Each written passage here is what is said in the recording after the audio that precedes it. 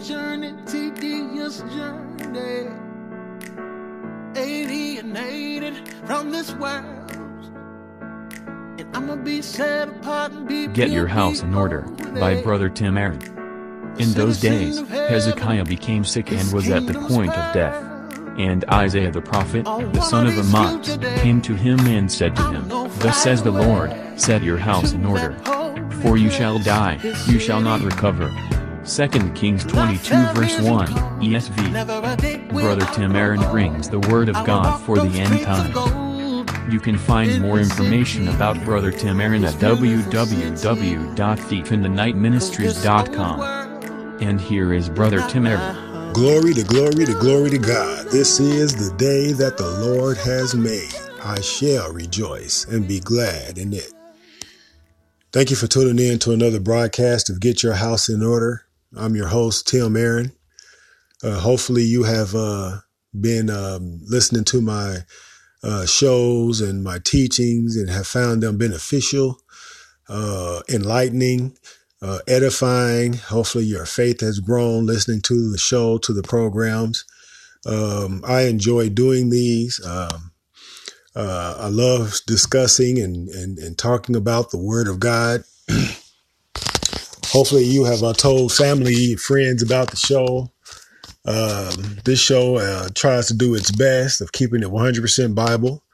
I know a lot of ministries claim to do that. A lot of ministries on radio, a lot of ministries on television claim that they 100% Bible, but that's a challenge, people. You know, that's not nothing that you can just say because it sounds good to say. You know, we have been so brainwashed over time, in today's time, by television, by radio, by society. So much has been thrown our way that is ungodly or doesn't represent Christ. And a lot of times these suggestions sneak in and they can harvest in your life. And before you know it, you know, you have what you call ethics and morals that really don't line up with the Word of God, but you think that they are good. And that's a problem. It can keep you, it can waste your life. You can go a lifetime,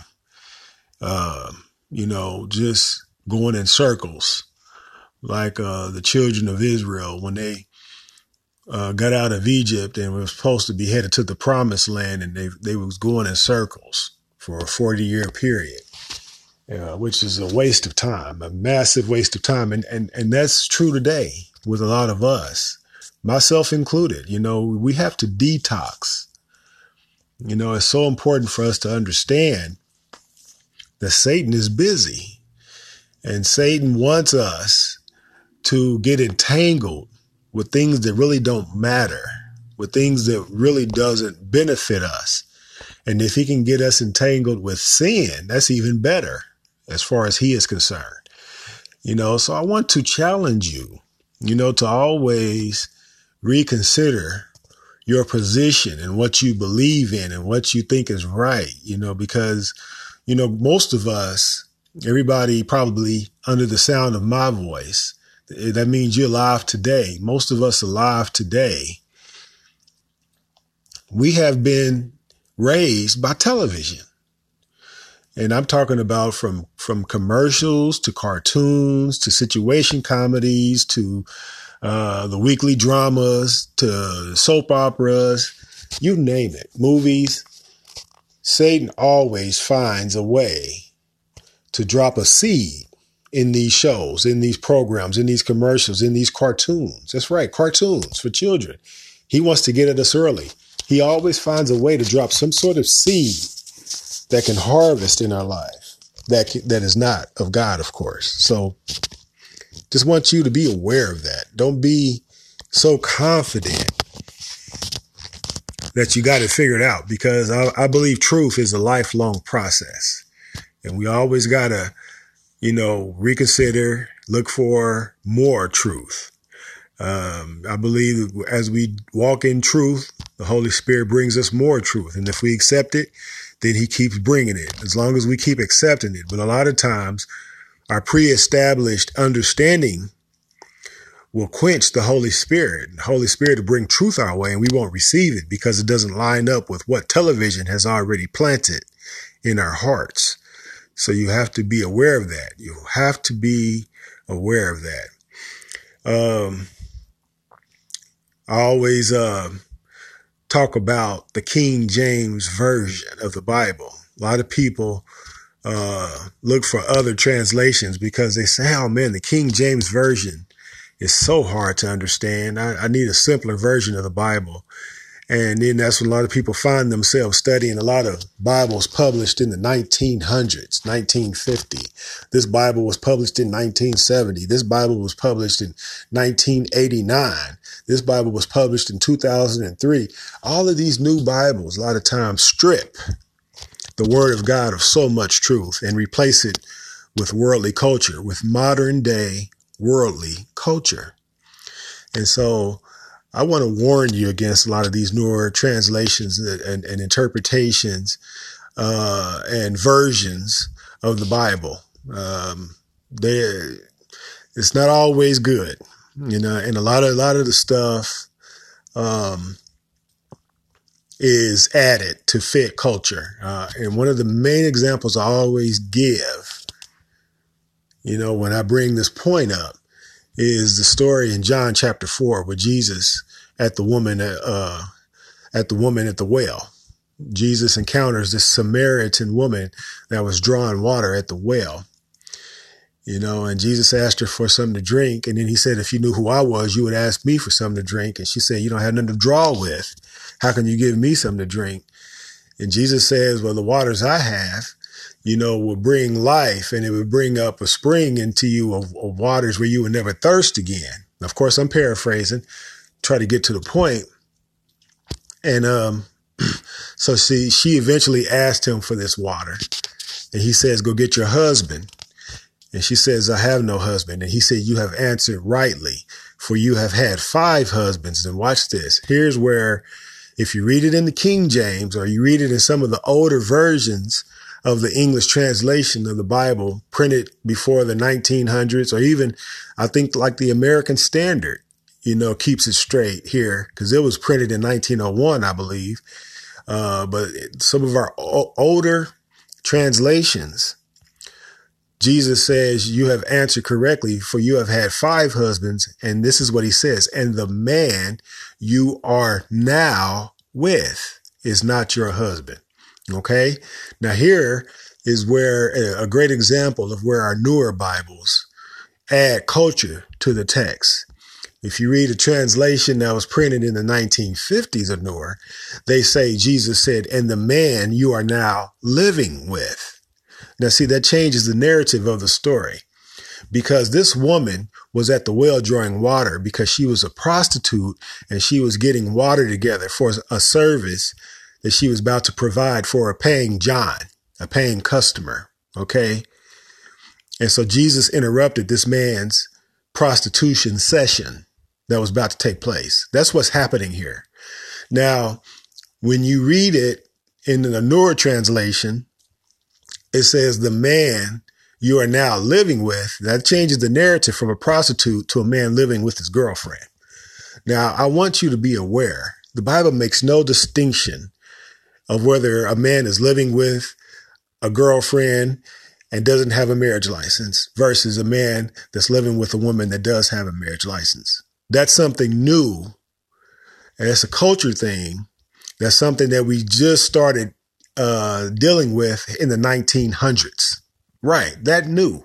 And so this is a great example of how culture will replace some of the truth of the Word of God. Now, why do I say this woman was a prostitute? Well, she was drawing water by herself at the well at a strange hour of the day. And Jesus said she has no husband. Now, I am of the opinion when a man and a woman are living together, they're married. So Jesus said he is not your husband, or you were right, you're not married. And then when Jesus prophesies to her, she drops everything and she runs and she tells the men, not her living boyfriend, but she runs and tells the men of the city about Jesus. Okay. So all of this stuff points to this woman was a prostitute. This could be the very same woman that we read about, I want to say in Luke chapter 6 or 7, the sinful woman that's at, I believe, Simon's house that washes Jesus's feet with her tears and wipes them with her hair. Luke chapter 6, I believe it is. So this could be that same woman, the sinful woman. Okay. So that's a great example of what I'm talking about, how the newer Bibles replace truth with culture, so beware of the newer Bibles. I hope that was good for somebody right there. Before I go any further, I want to open up the show with offering an invitation to accept Jesus Christ as your personal Lord and Savior. That is the number one priority of life. That's going to be the bottom line for every single person on the face of the earth. Do you have Jesus or not? About 2,000 years ago, Jesus came to the earth to redeem man back to God because man was lost in his sins. Back in the Garden of Eden, Adam and Eve took the forbidden fruit, sinned against God, and were separated from God from that day forward. And ever since then, man was lost in his sin, separated from God. But Jesus, about 2,000 years ago, came to fix that. He came through the door, through the Virgin Mary. And he was raised by this couple. His father was a carpenter, and his mother was this great virgin woman chosen by God. And over a period of time, he entered into his ministry about the age of 30 years old. And he did all sorts of wonderful things and made a great name for himself throughout the region. And as a result, he made a lot of haters, a lot of enemies. People wanted to see him gone, dead, because he was still in a lot of churches' memberships. Okay. People were leaving their churches because, hey, here's a man that's getting results.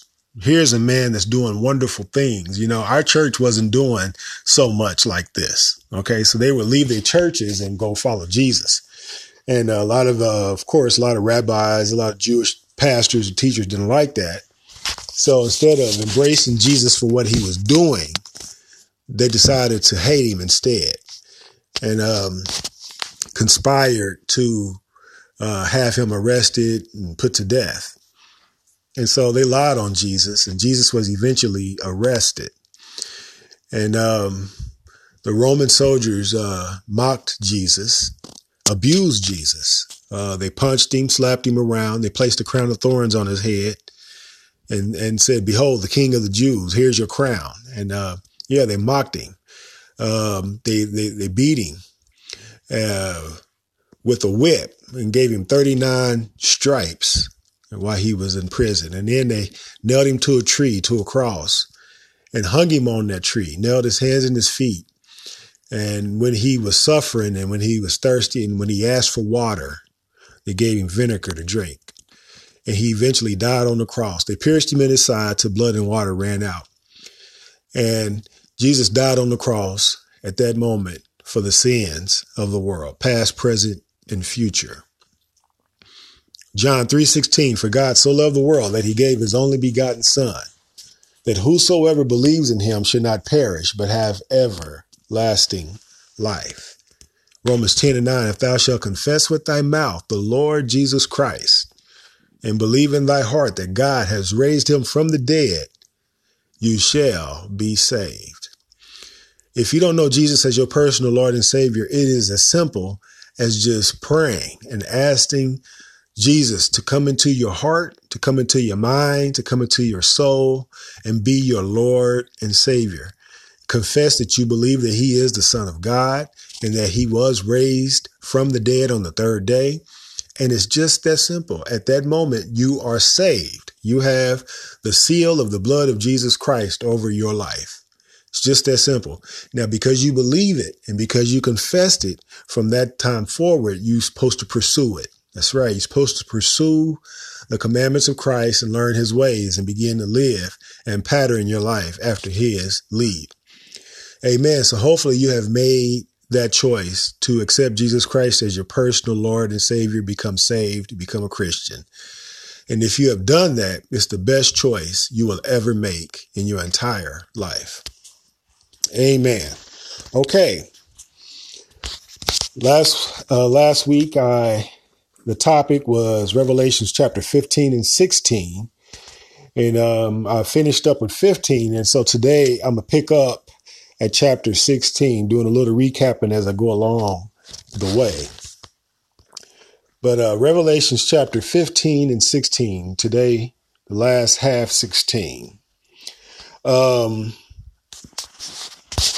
I guess what I do is I just begin to read chapter 16 and start breaking down the time and the setting and what's going on here and that sort of thing as we read.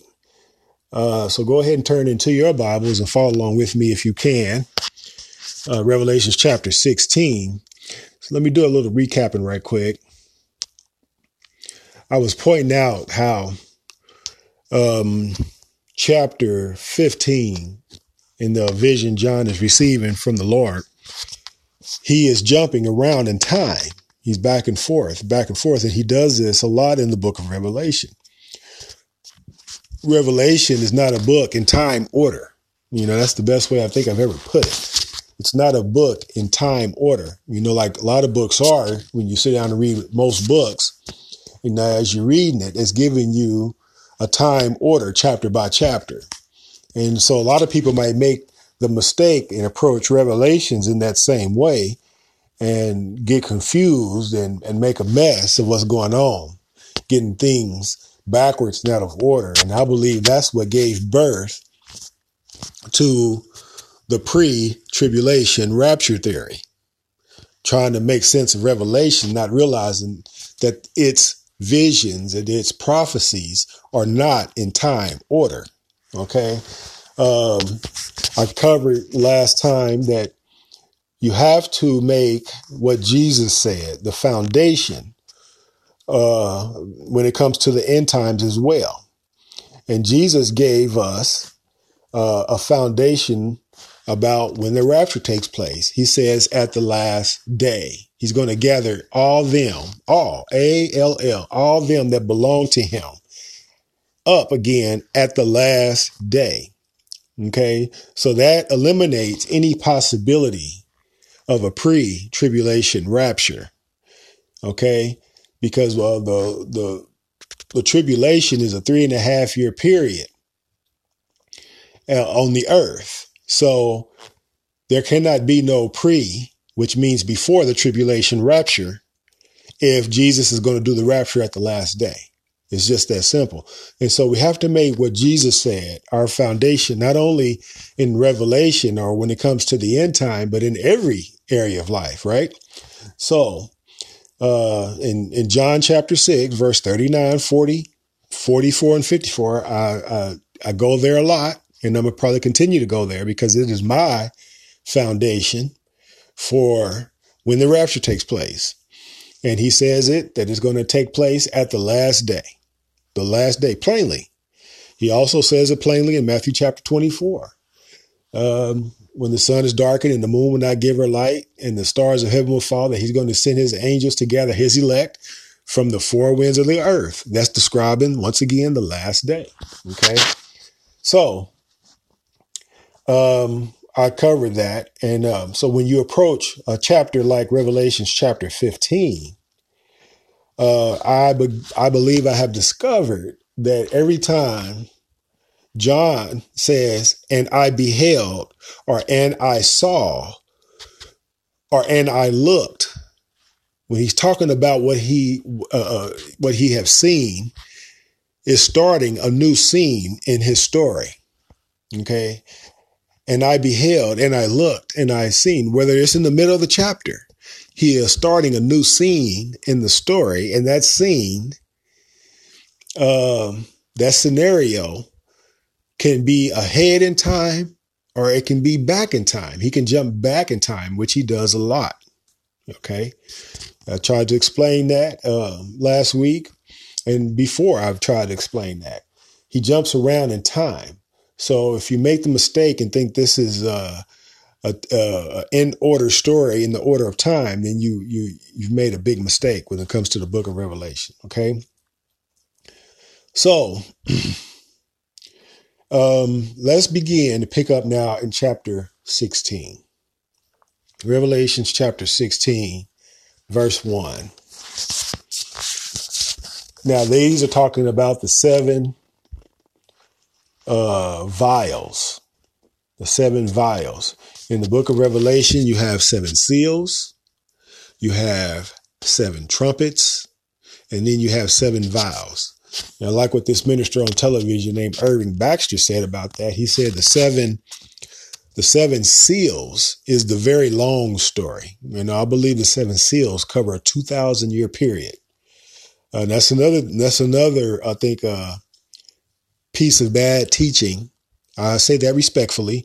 Another piece of bad teaching is that the seven seals and the seven trumpets and the seven vials all take place in the final 7-year period.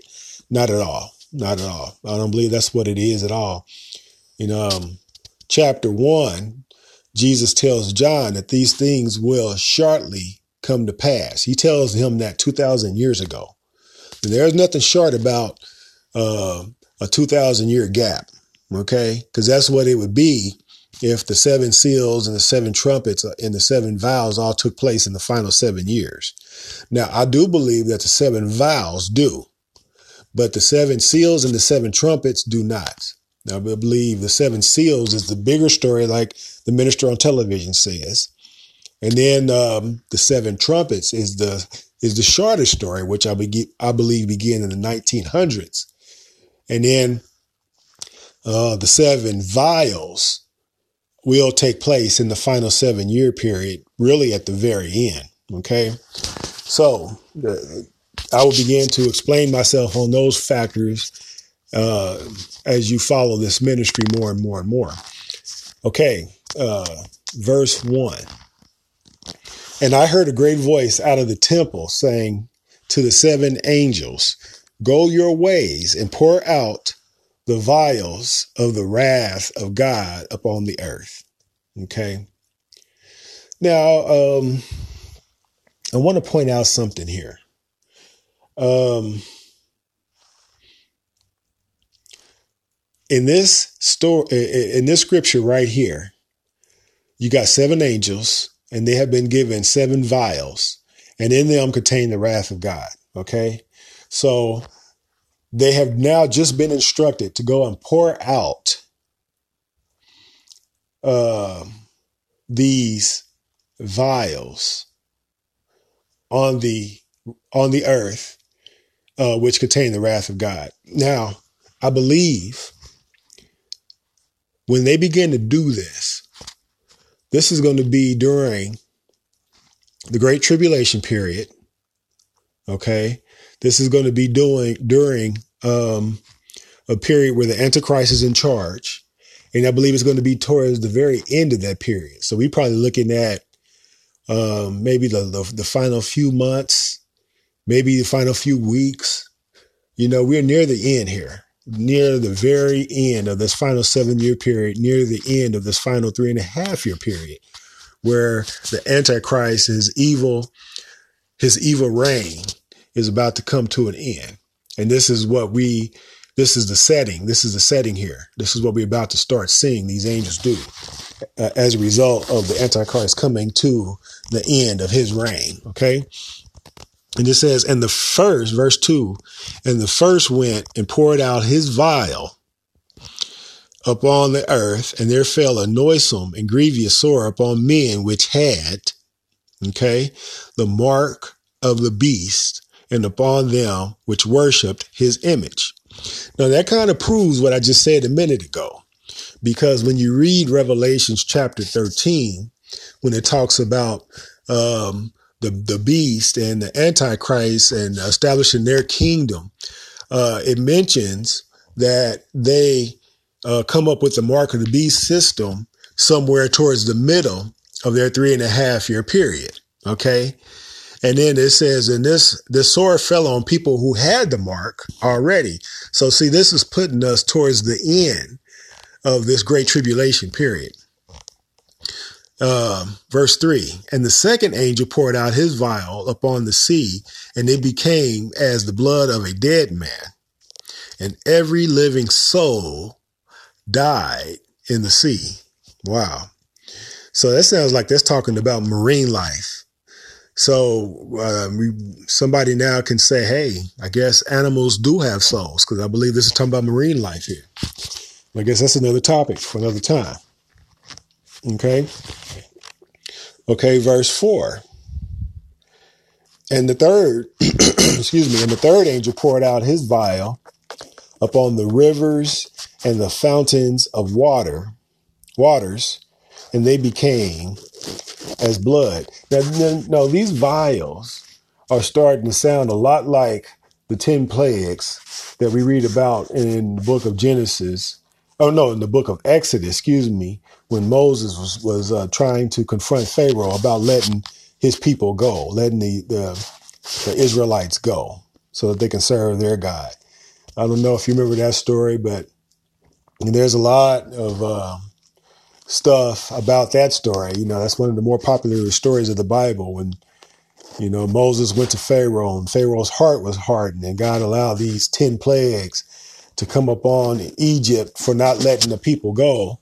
Talking about rivers turning into blood was the first plague, I believe. And then you had frogs and gnats and flies and boils came upon men, just like we just got through reading here in the first vial. Fell a noisome and grievous sore upon men, which had the mark of the beast. So this is sounding a lot like what we see with Moses and Pharaoh back during that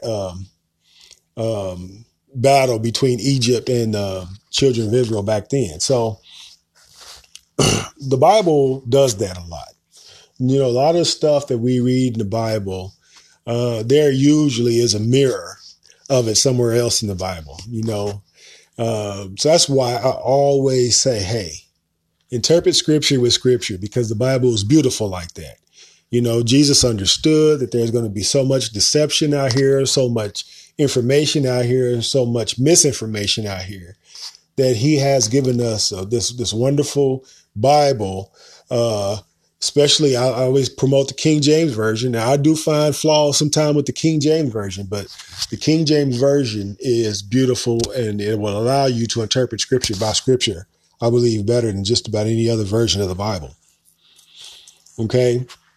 So, and another thing I want to say about this verse, this third angel, verse 4, the third angel poured out his vial upon the rivers and fountains of waters, and they became blood.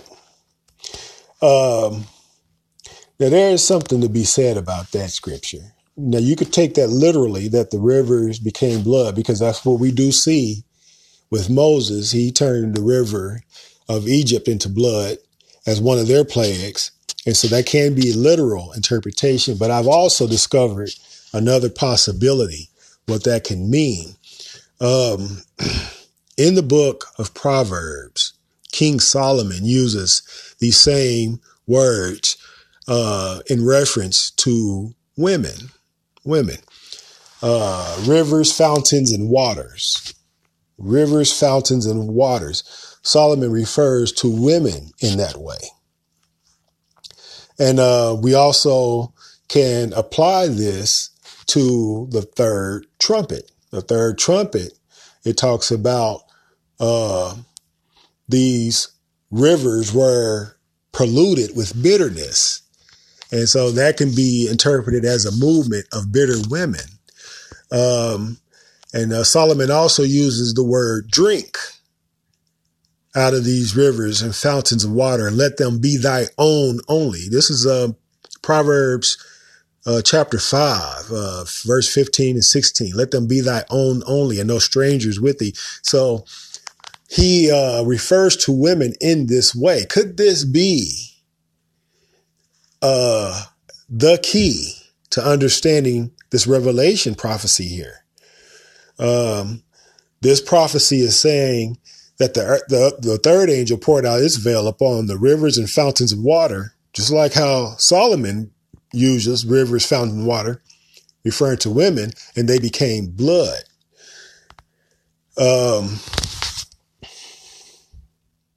Let's read on, because these next two verses give us more information about this.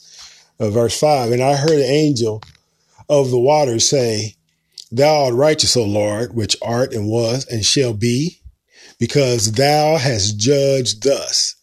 For they have shed the blood of saints and the prophets, and thou hast given them blood to drink.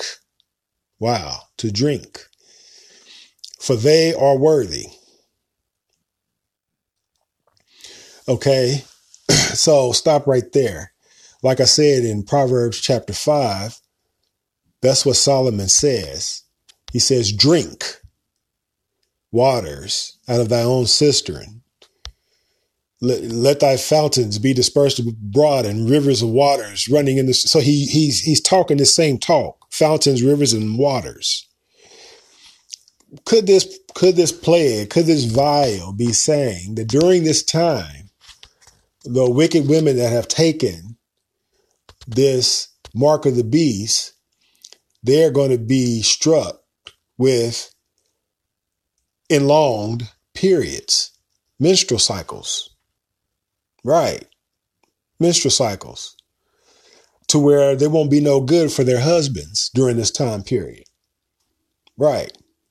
I mean, do we have any other examples in the Bible where a woman is bleeding for a prolonged period of time? Oh, yeah, we do. Is it in the Gospels? The woman with the issue of blood.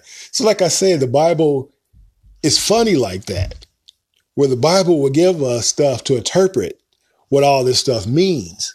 And so this could be part of the plague here, that this is not really talking about a river, the Mississippi River being turned into blood, or the Missouri River being, no, it could be talking about women here.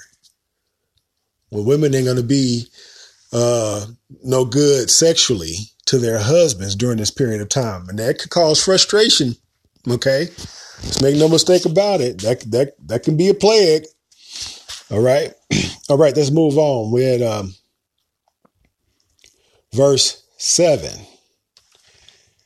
And I heard another out of the altar say, even so, Lord God Almighty, true and righteous are thy judgments. And the fourth angel poured out his vial upon the sun, and power was given unto him to scorch men with fire. Yeah. People who live in tropical places, and, sometimes it can get downright hot. You can imagine if this is a literal interpretation, 100-degree day, and the heat index 115, and then you get no break. It's just day after day after day, you're getting this. That's a mess. That's rough. Okay. And verse 9, Revelation chapter 16, verse 9. And men were scorched with great heat and blasphemed the name of God. Okay. Let me say something about that right quick. Blasphemed the name of God. On my job, I noticed, and just period. A lot of people use two cuss words, seem like more than ever. They use the MF cuss word so often. And then the number one cuss word, or the runner-up cuss word, is the GD cuss word, God blank. And to me, that is so blasphemous, to just throw God's name around so carelessly like that.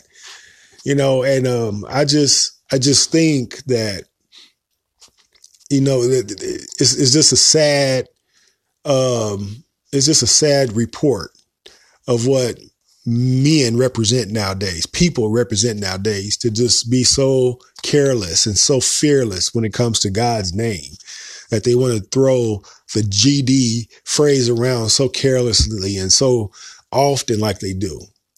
And there will be consequences. There will be consequences. The Bible teaches us that we're going to have to give an account for every single word that comes out of our mouth.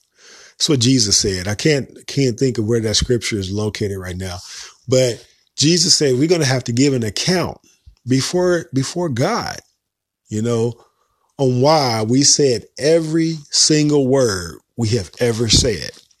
I don't want to have to explain why I've said so many cuss words. So I try to keep my mouth as clean as possible.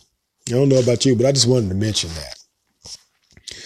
And verse 9, and the men were scorched with great heat and blasphemed the name of God, which had power over these plagues. And they repented not to give him glory. Verse 10, and the fifth angel poured out his vial upon the seat of the beast, and his kingdom was full of darkness, and they gnawed their tongues for pain. So I believe Revelation chapter 18 teaches us that the great whore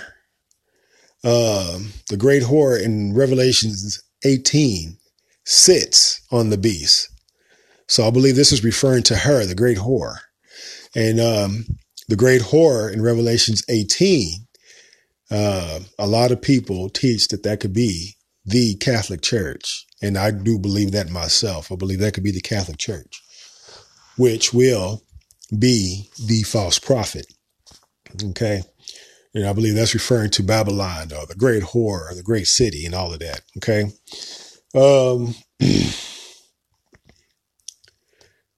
Verse 11, and blaspheme the God of heaven because their pain was, because of their pains and their sores, and repented not of their deeds. Okay.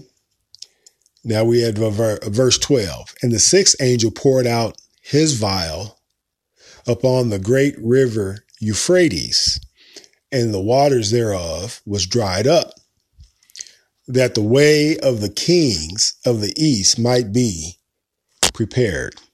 Okay. Now, verse 13. And I saw, stop right there. Like I said, every time I believe in the book of Revelations, when John says, and I saw, he is switching scenes. Now, notice up until now, he's been talking about these angels and their vials and what they are doing with their vials. Now he's about to switch scenes here and talk about what these evil spirits are about to do here. And now typically when he says, and I saw, he not only switches scenes, but he usually jumps around in time. Sometimes he jumps ahead in the story, but most of the time he jumps back in the story to give you information that he left out so that you can see what led up to what he already said. Most of the time he does that. But here, I believe he's just switching scenes, and there's not really a major move in time forward or backwards. Okay. But he's switching scenes. He says, and I saw 3 unclean spirits like frogs come out of the mouth of the dragon. Okay. Now the dragon is none other than Satan himself. Okay. We see that in, I believe it's Revelations chapter 12. So the dragon is none other than Satan himself, and out of the mouth of the beast, that's the Antichrist, and out of the mouth of the false prophet. Okay. So, for they are spirits of devils. So that's what I'm saying. He's switching scenes. Now he's talking about what these devils are doing, working miracles which go forth unto the kings of the earth. So he might have jumped back in time just a little bit. And of the whole world, to gather them to the battle of the great day of Almighty God. Okay. Now, verse 15. Behold, I come as a thief. Blessed is he that watcheth and keepeth his garments, lest he walk naked and they see his shame. Now, what does that mean here? Usually, when he talks about coming as a thief, that is referring to the rapture. So, like I said earlier, the rapture takes place at the last day, along with the second coming of Jesus Christ. The Bible gives us plenty of information telling us that. Immediately after the tribulation of those days, all them that belong to the Lord, he's going to gather again up at the last day. So this scripture is a warning that the rapture is near at this point. Now, this is why I concluded back in verse 1 that this is very, very late in the Antichrist's time. This is very late in that evil 3.5 year great tribulation period of the Antichrist. So these 7 angels are pouring out their vials probably within the last couple of months, last few weeks of the Antichrist's reign on the earth. Okay. So that's why I get this is how I get my timing. And I believe that the scripture does give us information so we can narrow down a time, not a day or an hour, but a good time period. You know, he tells us 3.5 years to begin with. So once the Antichrist takes power, we know 3.5 years later, you know, that's when it's all going to come to an end. So don't make no mistake about it. Timing can be, you know, narrowed down in the book of Revelations. It sure can. Okay. Now we had verse 15. He says, behold, I come as a thief. Blessed is he that watcheth and keepeth his garment, lest he walk naked and they see a shame. And what does that mean? Blessed is he that keepeth his garment. The Apostle Paul touches on this in 2 Corinthians chapter 5. He is teaching in that chapter, early in that chapter, that our salvation, accepting Jesus Christ as Lord and Savior, Christianity, is our clothes, is our garments. And if we keep our garments, we won't be naked, he says. Okay. So that's what he is pointing out there. Being saved is our garments, is our covering, you know. So this warning here in verse 15, Jesus is telling us this is not time to be fainting because it's getting close to my rapture.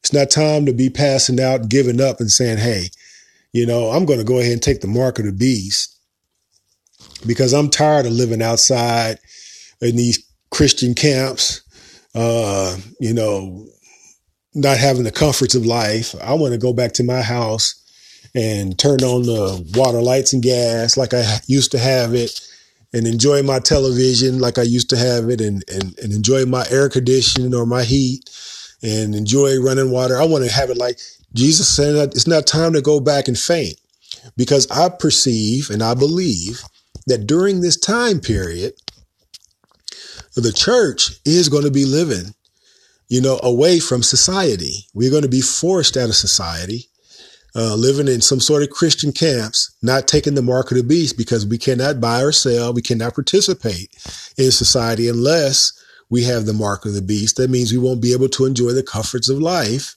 And Jesus is warning us, it's not time to pass out. It's not time to faint. It's not time to give up. I got you. Hold on. Hang in there. I'm on the way. Okay. Because as these angels are pouring out these vials, we might not know it. Because if you study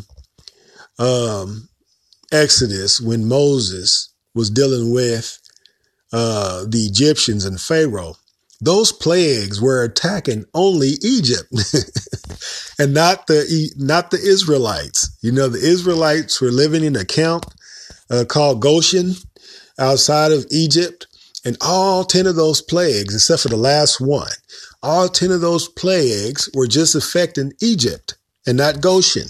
Okay.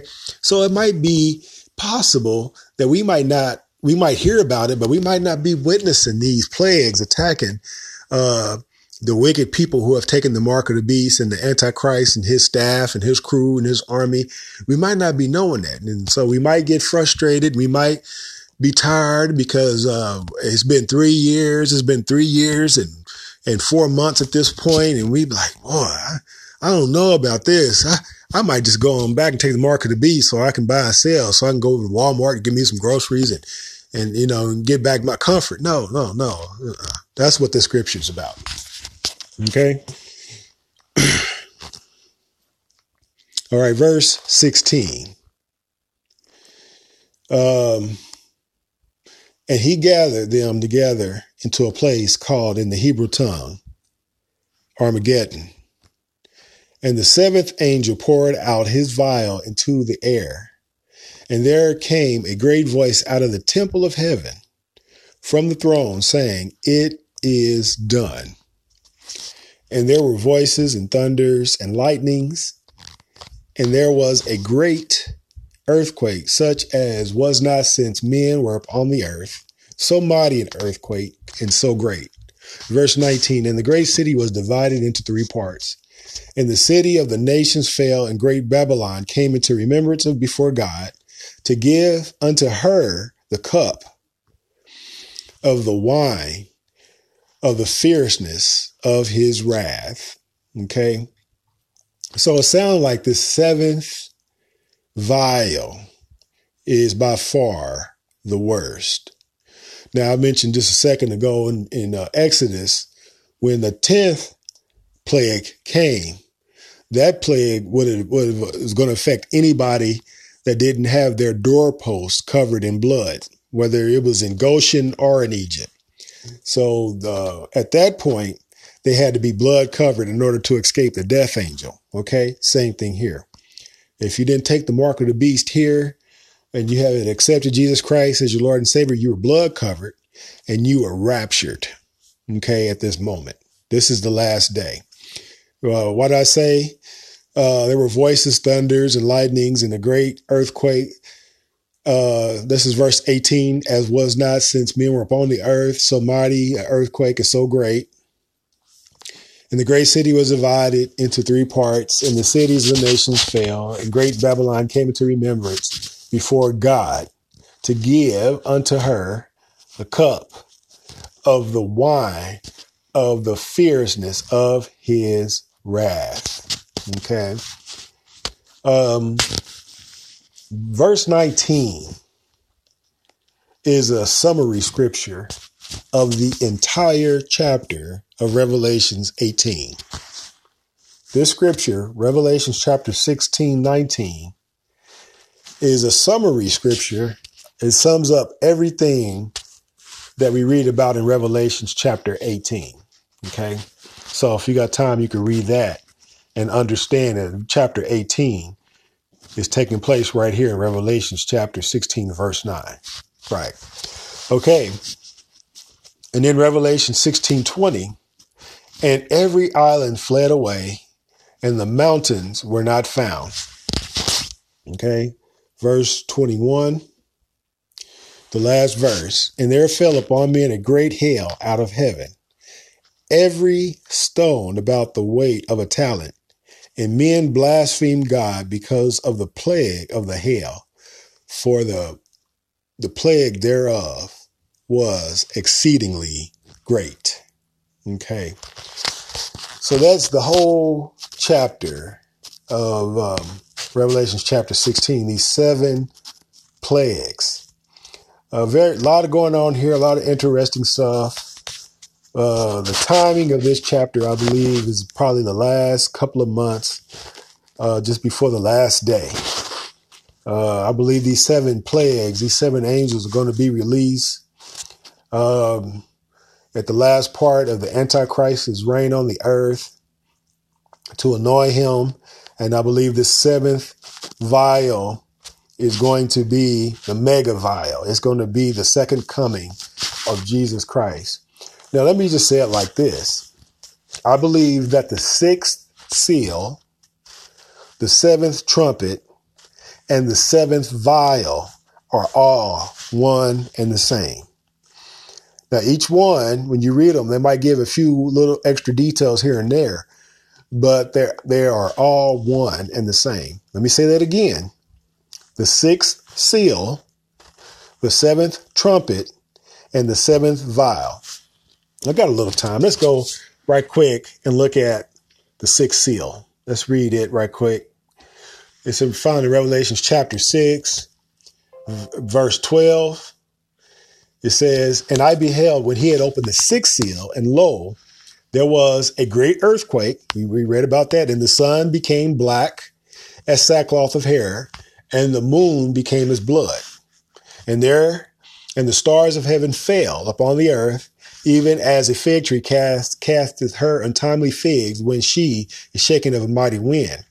And the heavens departed as a scroll when it is rolled together, and every mountain and island were moved out of their places. And the kings of the earth, and the great men, and the rich men, and the chief captains, and the mighty men, and every bondman, and every free man, hid themselves in dens and in the rocks of the mountains, and said unto the mountains and the rocks, Fall on us, and hide us from the face of him that sitteth on the throne, and from the wrath of the Lamb.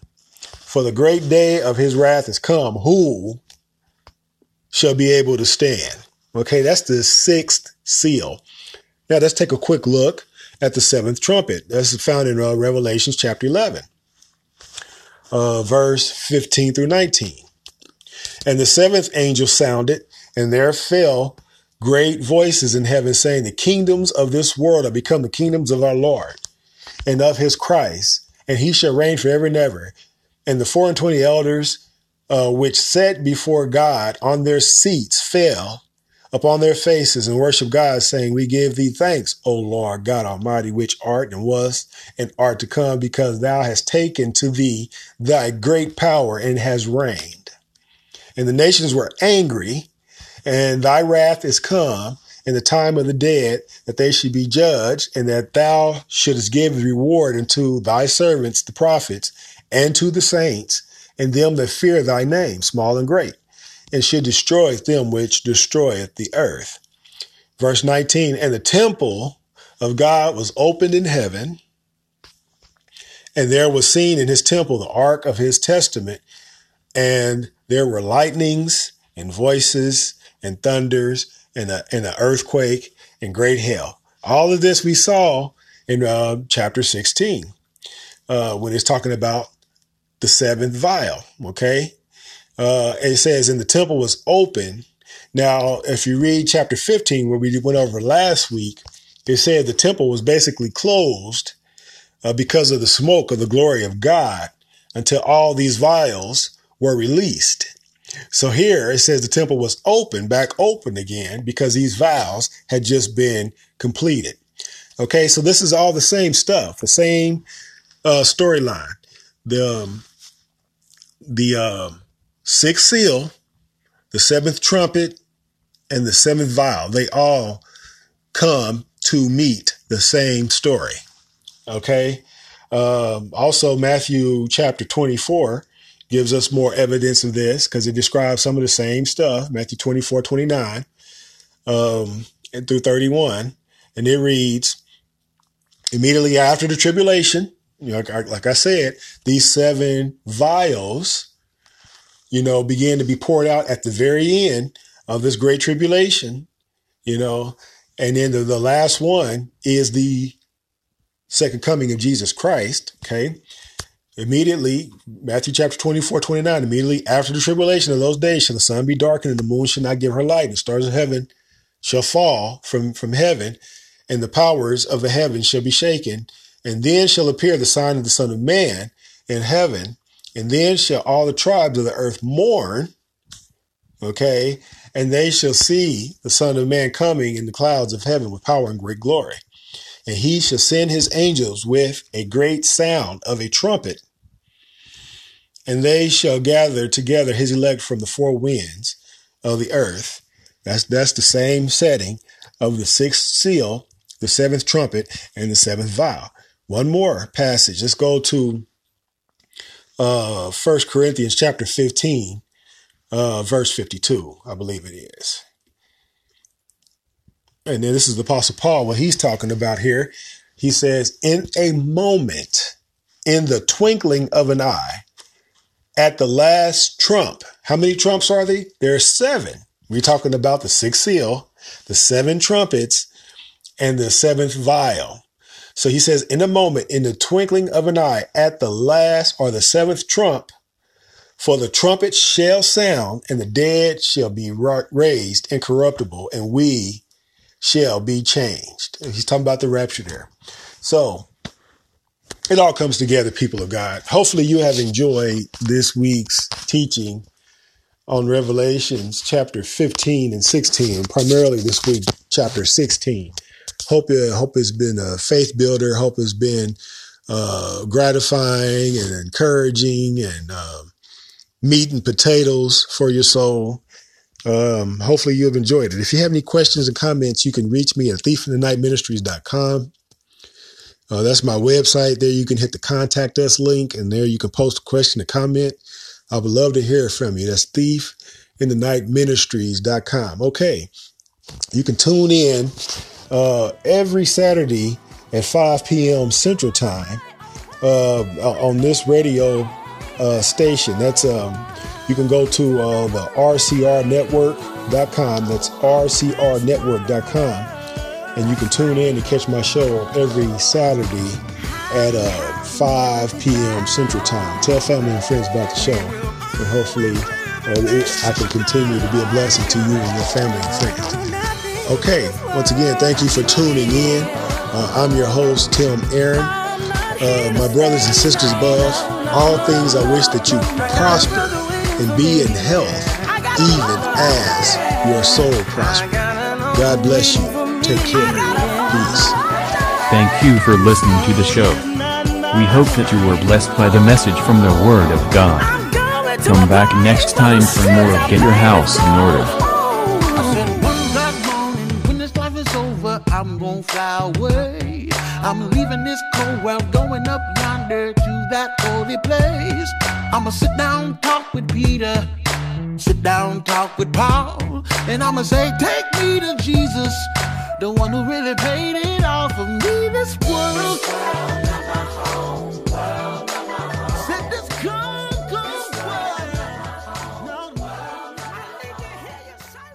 Get Your House in Order is copyright by Thief in the Night Ministries and the Resilient Christian Radio Network.